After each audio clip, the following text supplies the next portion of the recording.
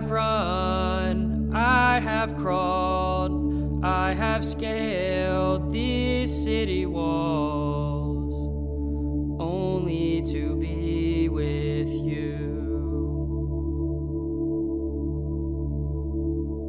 But I still haven't found what I'm looking for. But I still haven't found what I'm looking for. I believe in the kingdom come when all the colors bleed into one, bleed into one. Yes, I'm still running, But I still haven't found what I'm looking for. But I still haven't found what I'm looking for. But I still haven't found what I'm looking for.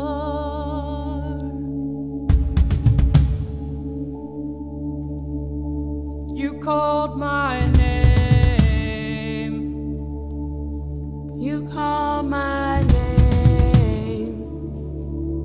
you called my name.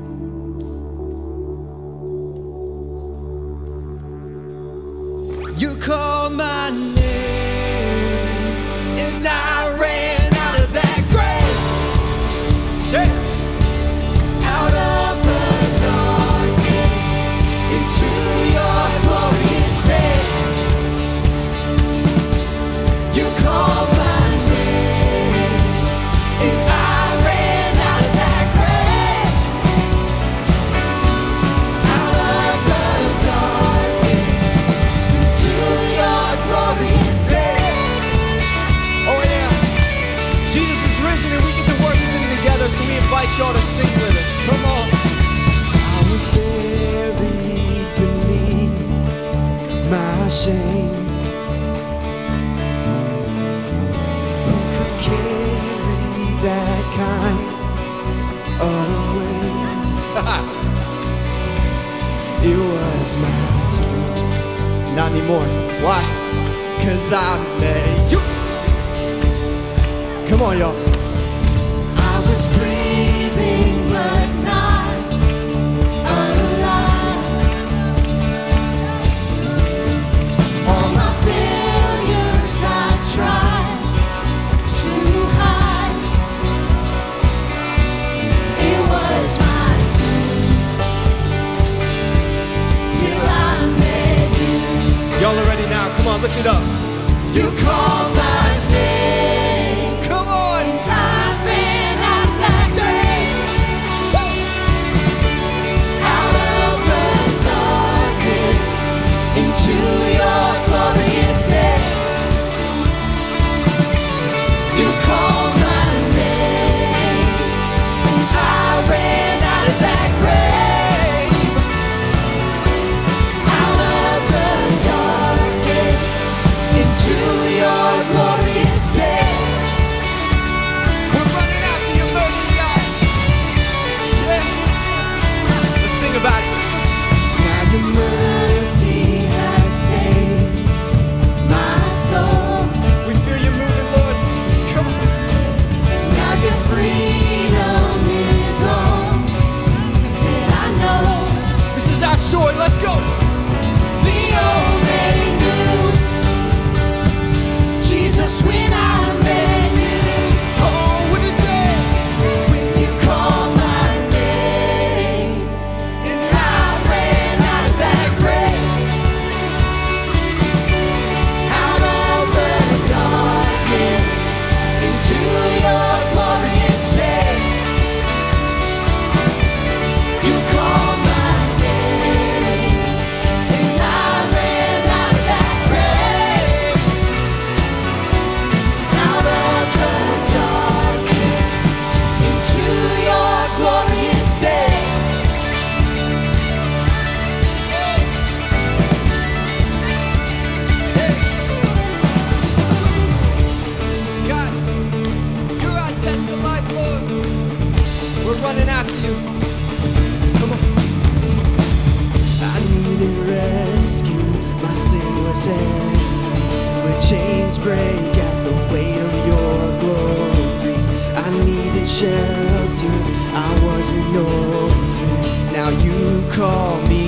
forgive the sin. Come on. When I was broken, you were my healing. Now your love is the air that I'm breathing. I have a future, my eyes are open. 'Cause when you call my name, Shout it out. I ran out of that grave. Go ahead. Out of the darkness into your glorious day. You call my name, and I ran out of that grave. Out of the darkness into your glorious day.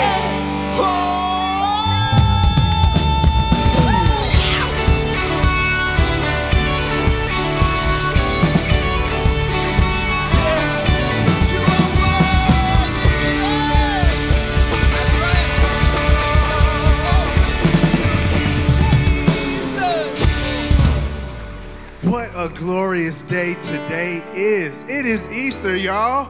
Happy Easter. Happy Resurrection Sunday. Today is the day that is worthy to be praised. God is worthy to be praised on this day above any other day. Any other day is a regular day, but it's never one that's worth praising as much as today, as yesterday, as the next day, because God is so amazing. God is so amazing, but He is risen today.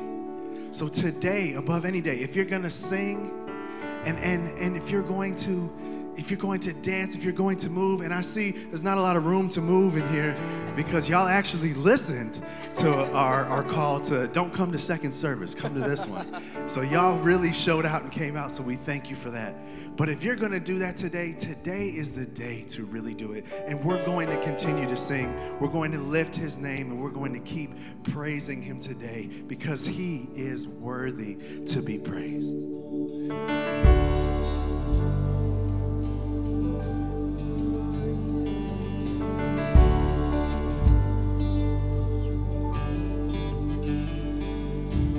Rumors of the Son of Man, stories of a Savior,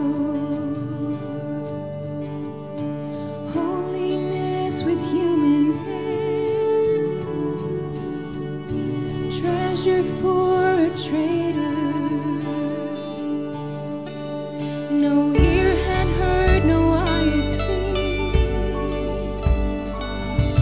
the image of the Father until heaven came to live with me, a rescue like no other. You are worthy. You are worthy of your name. You are worthy. You are worthy of your name, Jesus.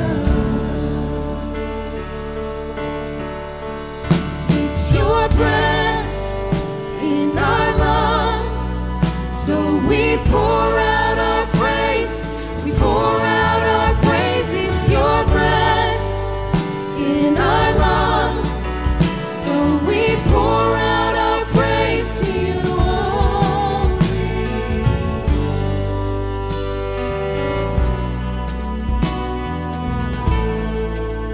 You give us life.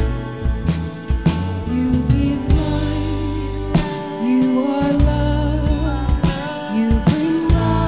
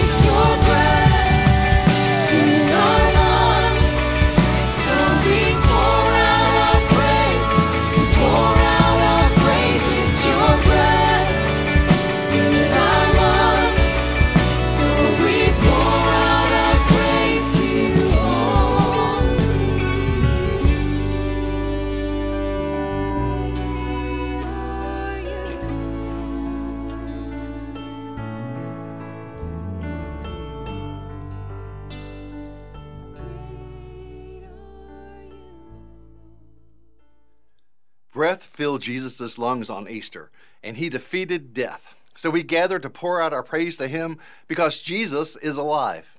We don't worship a God who's dead. We worship the God who is alive right now. So welcome to Passion Community Church. We're a multi-site church. We are one church in multiple locations. While we're doing church right here online, people are experiencing the same service in Powhatan, Virginia, in Aylett, Virginia, in Midlothian, Virginia, Fork Union, Virginia, and Farmville, Virginia. Now we're all hearing this amazing live music, and in a few minutes we'll hear a message from our senior pastor. Hey, I'm Mark Tapscott, your online campus pastor. I'm so grateful that I get to celebrate Easter with you today. Now, if you're new, then please take a minute to submit a welcome card. You can do that on our website or just click on the link in the chat. Now, that card is how you can request information or prayer or have a conversation with someone on our team. Now, next week, we start a new series called Now What? You see, today's the big celebration. Jesus died and he came back to life. But now what? What difference does that make for the world or for your life? That's what we're going to be talking about next week. And we hope that you'll be here with us for that. Now, we believe that God has 5 purposes for each of us. And one of those is to do good in the world. And we all recognize that the world needs more good in it. And we believe that God wants to work through us to make the world better. Now, we're going beyond ourselves to do good for those who need it the most. And recently, we heard that there was a need at an elementary school that's near one of our campuses. You see, the leadership at the school, they're passionately working to serve the community, but they needed a little help. You see, they wanted to create a library space in the school, but they just couldn't afford the bookshelves. And we know that when kids develop a love for reading at an early age, it can change the trajectory of their lives. But first, they have to have access to books. So we decided that our church was going to do something about it. We purchased the shelves, and this past week, our team was there when they arrived. We helped install them, and we converted a former lunchroom into a beautiful library. Now kids have access to books that will make their reading skills, their dreams, and their worlds expand. Our church is helping change stories because Jesus changed ours. So thank you for investing here and for partnering with us as we go beyond ourselves to do good for others. And if you haven't given here before, we invite you to be part of what is happening through our church. You can give safely online at PCCWired.net or just click on the link in the chat. Would you pray with me? God, we celebrate today, Easter Sunday, the day that your Son rose to life. He conquered death so that we could all experience life through him. And we just celebrate that today. We give you thanks. And God, we also thank you for the gifts that are being made right now. God, we ask you to take them and use them to multiply them and bring glory to yourself through them. And God, we just can't wait to see what you're going to do next. And thank you for allowing us to partner with you in that, and for all the people that partner with our church to do good around our communities all over. And so, God, we just thank you for these gifts. Bless them, and we thank you in Jesus' name this Easter Sunday. Amen. Hey, now let's head on back into our service that's already in progress. Celebrate and what he's done every day since. Let's pray together. God, thank you. It doesn't really suffice for what you did. God, whether we come here because someone asked us to and we're not really sure about church, or this is our home, God, it doesn't change that what you did for all of us. So thank you. God, may our worship bless you. May our gifts bless you. And may you do more with them than we could ever hope or imagine. God, we are so grateful to be in this space today. Would you let us hear your voice? Would you be near us now? And it's in your name, your precious risen name, that we pray. Amen. If you are able, why don't you stand back up? Let's sing one more song together.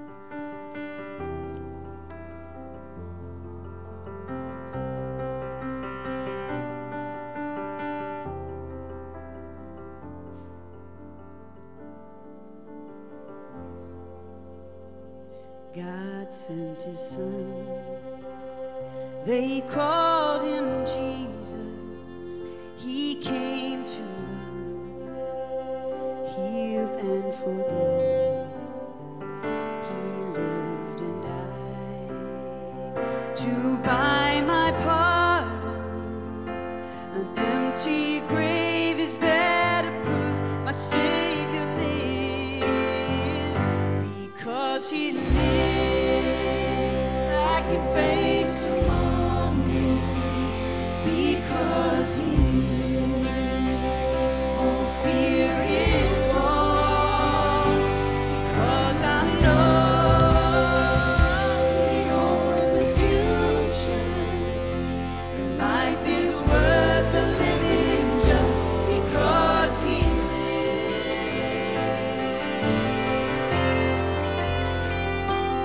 Because he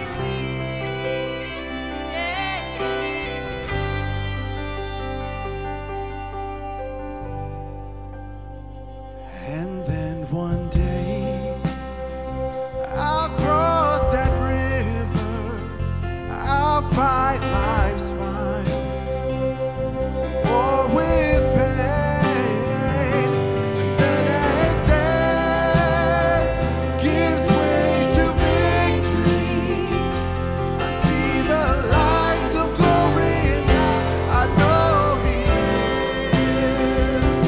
Because he lives, I can face tomorrow. Because he lives, all fear is gone. Because I know he holds the future, and life is worth the living just because he lives. Because he lives, I can face tomorrow. Because he lives, all fear is gone. Because I know he holds the future, and life is worth the living just because he lives. And life is worth the living just because he lives. And life is worth the living just because he lives.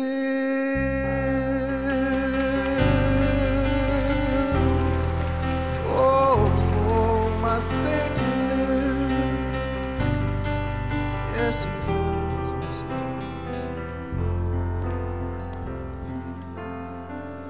Way to go.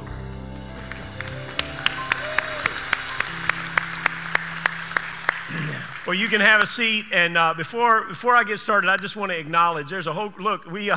It's been a great day here at PCC. We ran out of chairs in this one, though, so you filled the room up, and it's so great to see you. And so can I just say one word to the folks who are in the overflow room? Thank you, thank you. We are grateful. We're so glad we overflowed this place. We prepared for you, and so Experience Church. We're right down the hall, and hey, have another donut. I mean, seriously. Plenty of donuts. Have another donut. I'm so glad to see you today. You know, Bill Gaither may not be a name that everybody here recognizes. Many people still know who he is, but his fame is fading with age and with time, and yet the imprint he has made has been indelible. And Bill and his wife Gloria wrote over 700 songs, most of them in the gospel or southern gospel genre, but their music crossed lines and it impacted both the religious and the secular. It's been an amazing journey for them. And in 1966, for example, they wrote this little bitty song called He Touched Me, which a guy named Elvis Presley picked up. You might have heard of him. And he recorded it a few years later. The Gaithers won 2 Grammys and many other prestigious awards. But by far, their most famous Easter song is now familiar to everybody, at least here, at least if no other reason, for the last 5 minutes, right? This is a song that has become part of our culture now at Easter. Anybody who's been to church at all on Easter knows this song. Because he lives, I can face tomorrow.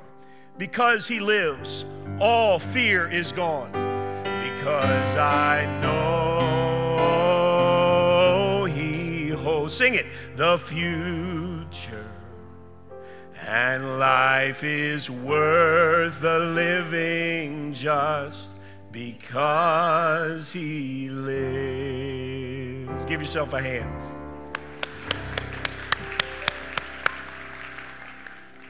As much as I love the song, though, there is one line with fear and trembling that I feel like I need to challenge a little. I want to ask a question of it. I at least want to highlight it just a little. The song begins like this: God sent his son, they called him Jesus. And technically they did call him Jesus. But the implication of the line is that they, meaning people or his parents, decided on Jesus being his name, which is not exactly accurate. And if you come around church, at Christmas or at Easter, at Christmas time, you'll hear this verse. Let me show it to you. This piece of scripture. It says, an angel of the Lord appeared to him in a dream and said, Joseph, son of David, do not be afraid to take Mary home as your wife, because what is conceived in her is from the Holy Spirit. And she'll give birth to a son, and you're to give him the name Jesus, because he will save his people from their sins. Now, I love the Gaithers. I love their music. I just feel the need today to point out that they might have called him Jesus, but they did not name him Jesus. God did. Because that's what parents do, right? Jesus, the Son of God, was named by his Father, God. And names matter, don't they? I mean, those of us who've been honored with the privilege of being a parent, we began our parenting journey early on with the sacred trust of giving a child a name. When our first child, our daughter, was on the way, and when we knew that she was a girl, we decided, we had to go through the name choosing process. And for me, that process was easy. See, Susan, my wife, you might not know this, for those of you who know her, is not really Susan. She's really Mary Sue. And she's the fifth Mary Sue. So her mama, Mary Sue, they call her Mary. And her mama's Mary Sue was Mary Sue, and they called her Mary Sue. And on up the chain it went. And so when it came time and we realized we were having a girl, Susan says to me, hey, we can cut this out now. Because let's not curse this child with this. It's okay. It's all right. It can end with me. And I said, oh no, there's no way I'm gonna be the one with the infamous label as the son-in-law who pulled the plug on a 6th-generation tradition. Your parents already hate me for taking you 2 states away. Let somebody else be that guy. So we named her Mary Sue Ashley and called her Mary Ashley.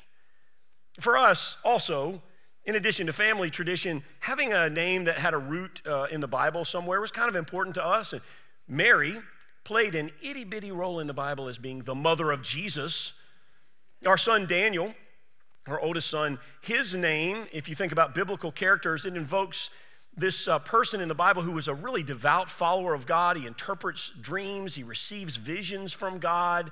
He's known for his wisdom and his right living. And then our other son, our youngest, Joshua, that name invokes the memory of a great leader of the people of God, the guy who said, as for me and my house, we will serve the Lord.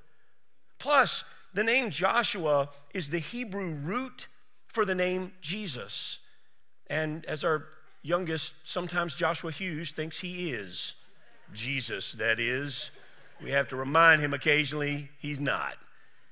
Names matter. Your name is tied to your identity. It's why when I train our communicators here at our church, I train them to introduce themselves from platforms like this by saying, I am, instead of my name is.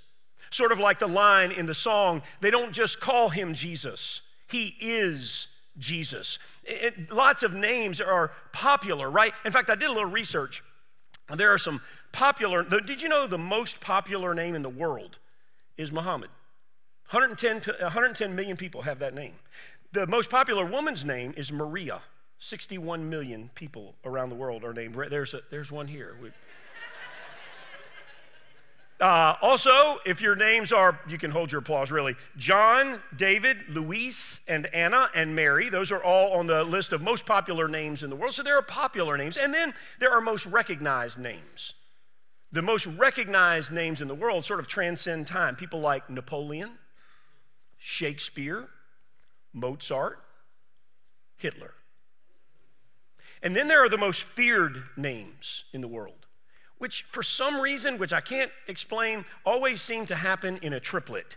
Ivan the Terrible, Jack the Ripper, the Zodiac Killer. But there is one name that is above every name.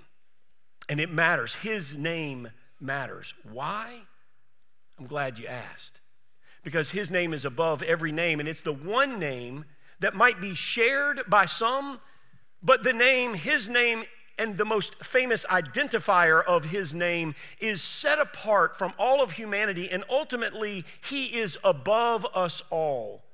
The scripture says it like this: therefore, God exalted him to the highest place and gave him the name that is above every name, that at the name of Jesus, every knee should bow in heaven and on earth and under the earth, and every tongue confess that Jesus Christ is Lord, to the glory of God the Father.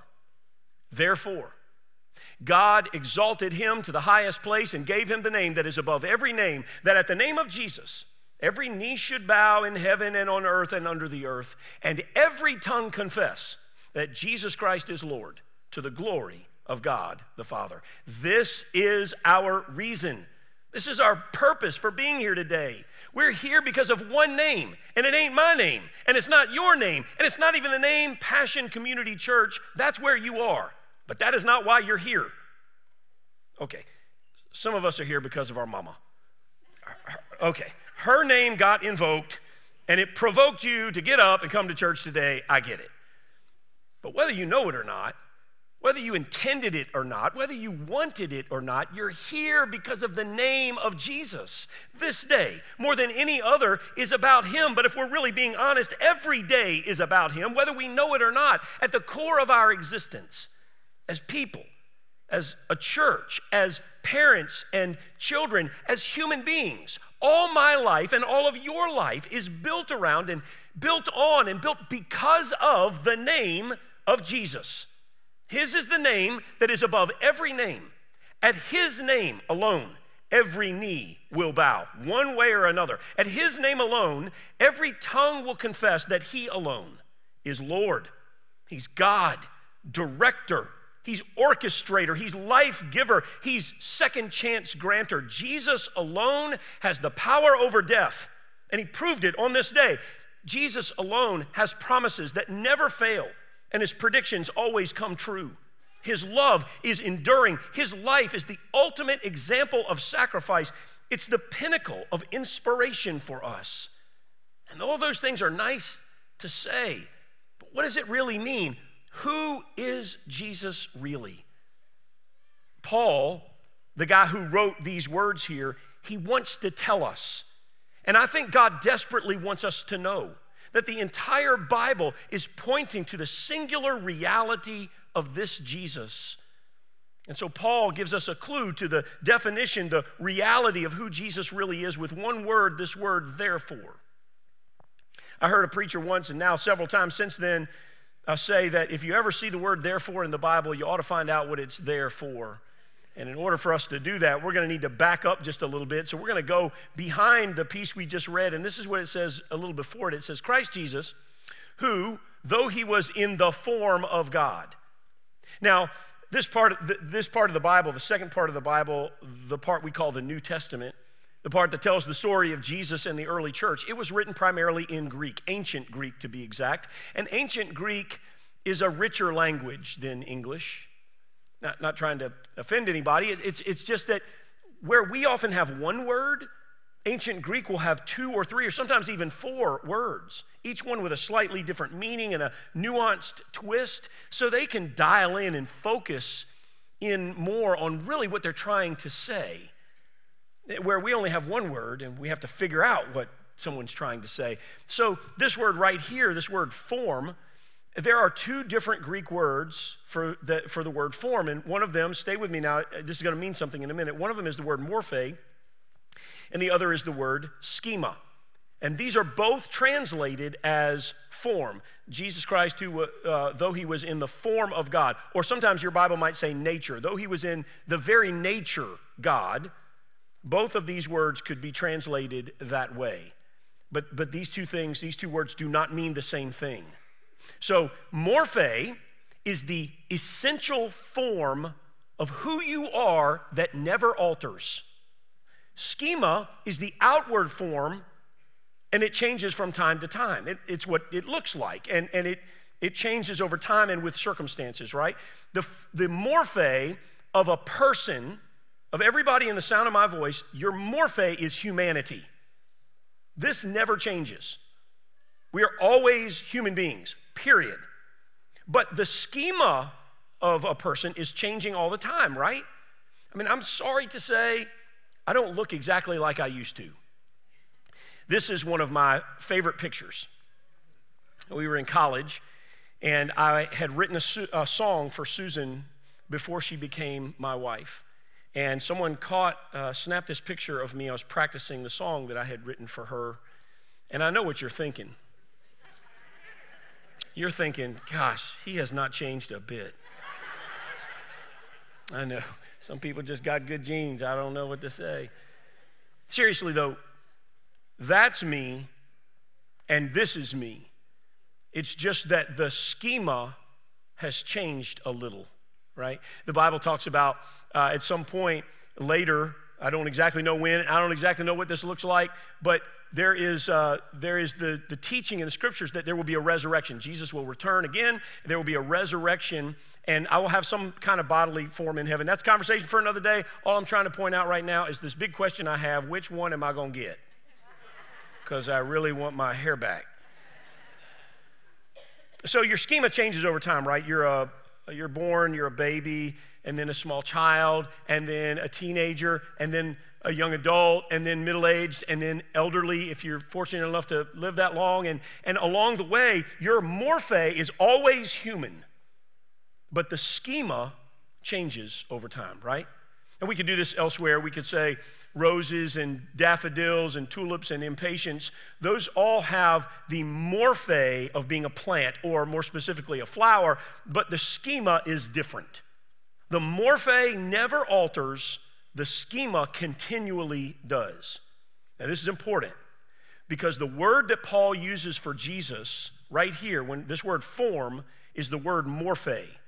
That is to say, his unchangeable nature is to be divine. Though he was in the morphe God, his essence.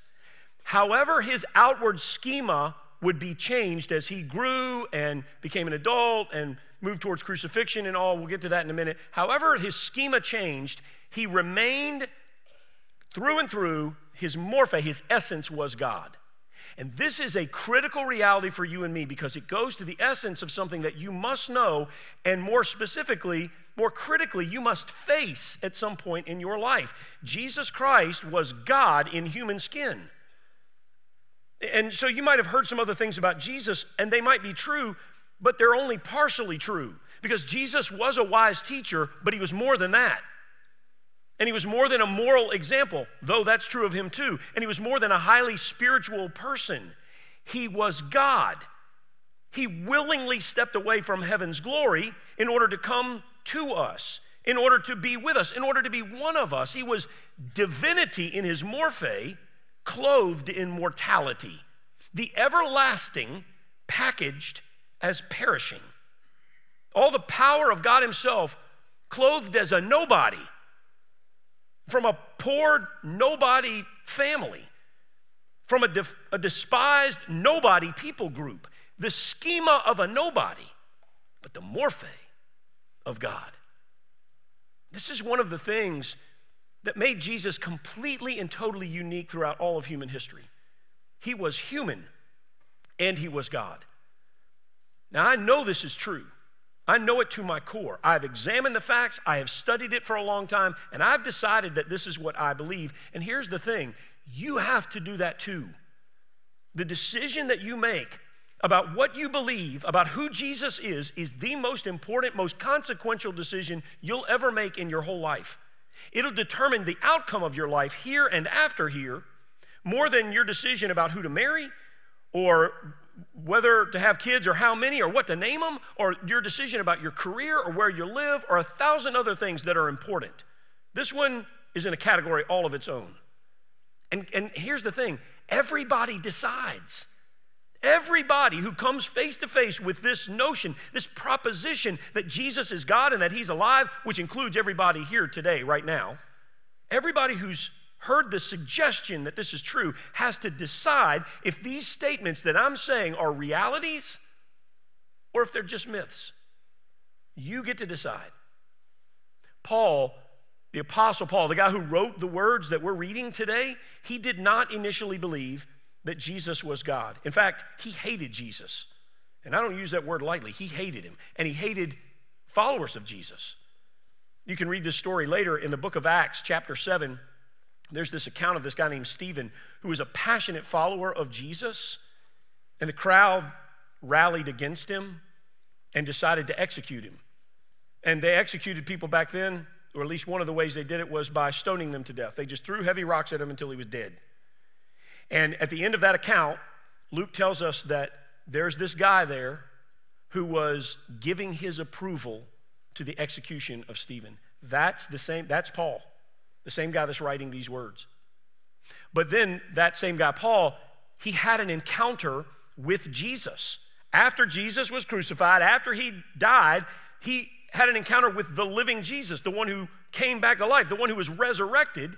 And that encounter turned Paul's life upside down, because at that moment he knew Jesus was not just a man. He was morphe God. He was his very essence was God himself. And you cannot come face to face with that idea and remain the same. It will have to change the course of your life. So let's keep going. Christ Jesus, who though he was in the form, the morphe of God, he did not consider equality with God something to be used to his own advantage. Rather, instead, he made himself nothing by taking on the very nature of a servant, being made in human likeness. He did not consider equality with God. He was equal with God, but he didn't think he should use that. He wasn't going to use that to his own advantage. We all use our position in life, or whatever that means, to our own advantage from time to time. It doesn't have to be manipulative or bad or hurt people. Just sometimes there are perks that come with your role, your position in life. I started doing ministry 25 years ago or so, and learned back then they offer, when you go to the hospital, which I spent a lot of time at the hospital back then, they had clergy parking, like special parking for pastors. And it was always near the front door. It was super cool, and I took advantage of that. It was super cool. You just park right there, you just walk in the front door. Over time, the status of pastors has somewhat changed. Now they've moved the parking place to like 3 miles from the front door. Just way better off parking with normal folk back here. Some hospitals still have cool, and I'm not asking to change anything. I'm just acknowledging that I used to take advantage of that because I could. Unless you think you're off the hook, think for a minute about how you use your position in all of life, in anywhere of life, for your advantage. We do this from time to time, right? Like your position as a parent. When I was a kid, we would sit at the table, and my dad sat at the head of the table, and we laugh about this today, but he would frequently say, I was the oldest, so, I mean, I always, as all you oldest know, we get mistreated. We all the oldest got mistreated. We know. Your younger brother, if you're the baby in the family, you know it. You don't have to say it. Anyway, so Dad would often look at me and he would say, Brian, could you please get up and get the salt for me in the kitchen? It wasn't really a request. And so I was I was the kid that thought, so only one time did I ever say out loud, Dad, you're closer to the kitchen than I am. Maybe you could get the salt. It was a legit question. It was logical and reasonable. I won't tell you what happened next, but I will tell you it's the only time I ever asked that question. Dad exerted his position as dad, and from that point on, I just said yes, sir, and got the salt for him. Now, I didn't make my kids fetch stuff from the table, but I did use my position as dad in one other way. I used it to my own advantage. All of my kids, all three of them, mowed the lawn. From the time my daughter was old enough to push that mower until the youngest moved out not long ago, I bet I didn't cut my grass 5 times in 25 years. They all did it, and they all did it with the cheapest, weakest 21-inch push mower that I could find. And no frills on that thing like self-propulsion. You don't build character if the mower pushes itself. Come on now. They don't have a lot of chores. My kids didn't have a lot of chores. We were easy parents. If I'm telling the truth, we were too easy. But they all cut the darn grass. And when that era of my life was over, when Joshua moved out, I stood there one day, staring at that old, abused mower, glancing at my 1 acre that I was about to mow up and back 1.5 feet at a time. I crossed my arms and smiled, left the lawnmower untouched, got in the truck. About an hour later, I returned with my plush John Deere rider, hydrostatic transmission, tilt steering, and cruise control. Even had a little radio in it. My kids, they saw that. You would have thought I'd abused them. Dad, after all those years of hard labor, what is this? I just smiled and said, it's the privilege of parenting, baby. That's the way that works. Hopefully one day you'll get to find out. There's no harm in that, right? We've all taken advantage of our position from time to time. It's all good. And so Paul recognizes that Jesus is God. He's morphe God, to his core God. If anybody is entitled to exert divine privilege, it is Jesus. He had the command of the entire force of heaven. He had untold luxury at his disposal. With one word, he could have wiped out all his enemies, eliminated all the opposition. He could have regaled himself in all his royal splendor. He deserved it. But he did none of those things. He could have taken advantage of his position as morphe God. He had the absolute right. He had the undeniable power. He had the unquestionable access to it all. But he pushed all that stuff away, and he took on the very nature of a servant, being made in human likeness. The word here for servant is the Greek word doulos, and it literally means slave. Jesus, as God, was master, but he became slave. He became servant. And he subjected himself to all of the worst that humanity could heap on him. This is what makes Jesus different. Because Jesus Christ was God in human skin, but Jesus Christ was also God as human servant. One time in a story maybe you'll recognize, Jesus was with all of his followers and he took off his teacher's robe and he got on his hands and knees and he washed the feet of his friends, which is the job, by the way, of the lowest servant. And they argued with him, they protested, but he insisted. He was demonstrating his willingness to serve them. One time he even said, listen, I didn't come to be served. I had all that. I came to serve. And when I study other religions, and I have spent lots of time studying other religions, I find this aspect to be completely and wholly unique to Christianity. No other religion has a God who voluntarily became a human being and then voluntarily becomes a servant of human beings. But that's not all. Christ Jesus, who though he was in the form of God, the morphe God, did not consider equality with God something to be used to his own advantage. Rather, he made himself nothing by taking the very nature of a servant, being made in human likeness, and being found in appearance, there's the schema, being found in appearance as a man, he humbled himself by becoming obedient to death, even death on a cross. What preceded the conclusion that Jesus would have the name that everybody would bow to is this moment right here. The schema of the man Jesus and the morphe of the God Jesus collided at the cross, and the result was death. And right here is where Jesus suppressed his godness and elevated his nobodiness, made himself nothing, like a slave. But worse than a slave, Jesus became like a criminal. He became an offense to God himself, not because of anything he had done, but because of what we had done, what I did. He who had the power of God over death became obedient to death. Death's victim, death's slave. And not just any death, but even death on a cross.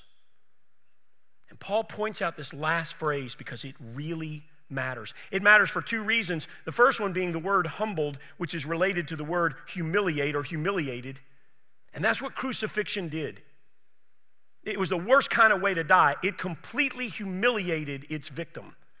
It removed all of his dignity. See it with me now. They put Jesus' naked, tortured, ripped, bleeding, nail-pierced body on display on a cross so that the walking crowd who was walking by him could call him names, throw rocks at him, and they did, and spit on him. It was humiliation on a scale that you and I have never known. But it was also brutally painful. Brutally painful. When I meet people, when I get invited into the sacred space of someone who's going to die and knows they're going to die, they often say, we talk about it, and they'll often say to me, I'm not afraid of death, but I am afraid of dying. And by that, they're talking about the journey toward death, the process that ends in death. And that process for Jesus was void of all of our modern pain management tools. There was no sedation. There was no morphine. There were no opioids. There was no palliative care. There's no hospice. There's just pain. To his core, pain. To his exposed bones and flesh, pain. Like you and I have never known it, pain. Jesus, who is morphe God, submitted to all this for one reason: you and me. More specifically, to rescue you and me from ourselves, from our sin. He was humiliated so that I could be exalted. He was convicted so that I could be set free.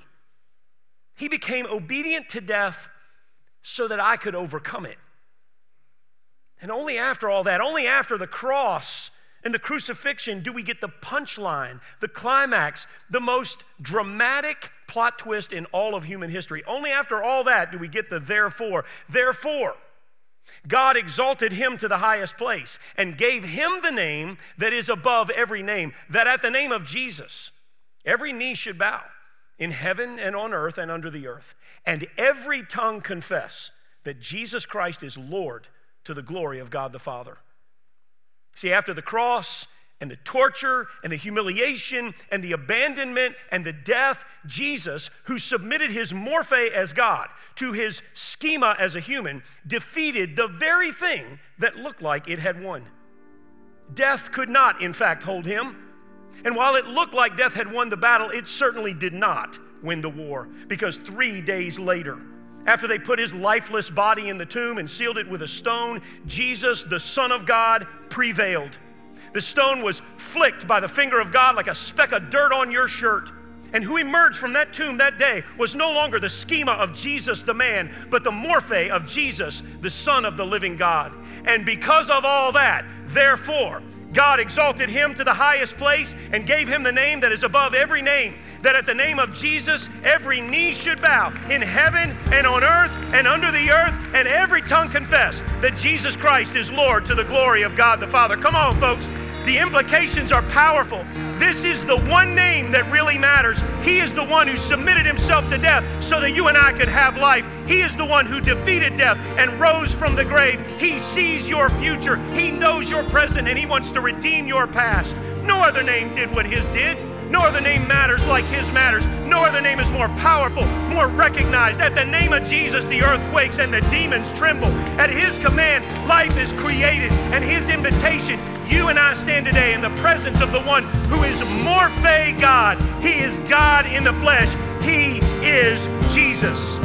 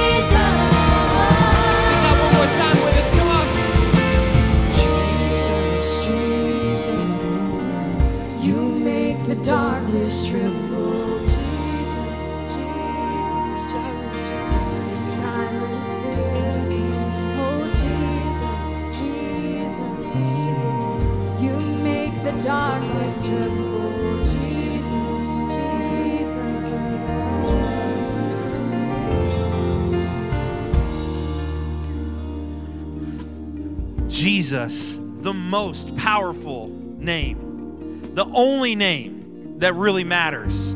Jesus is the reason we're here. Jesus is the reason this place exists. And Jesus is alive. And he wants to change your life.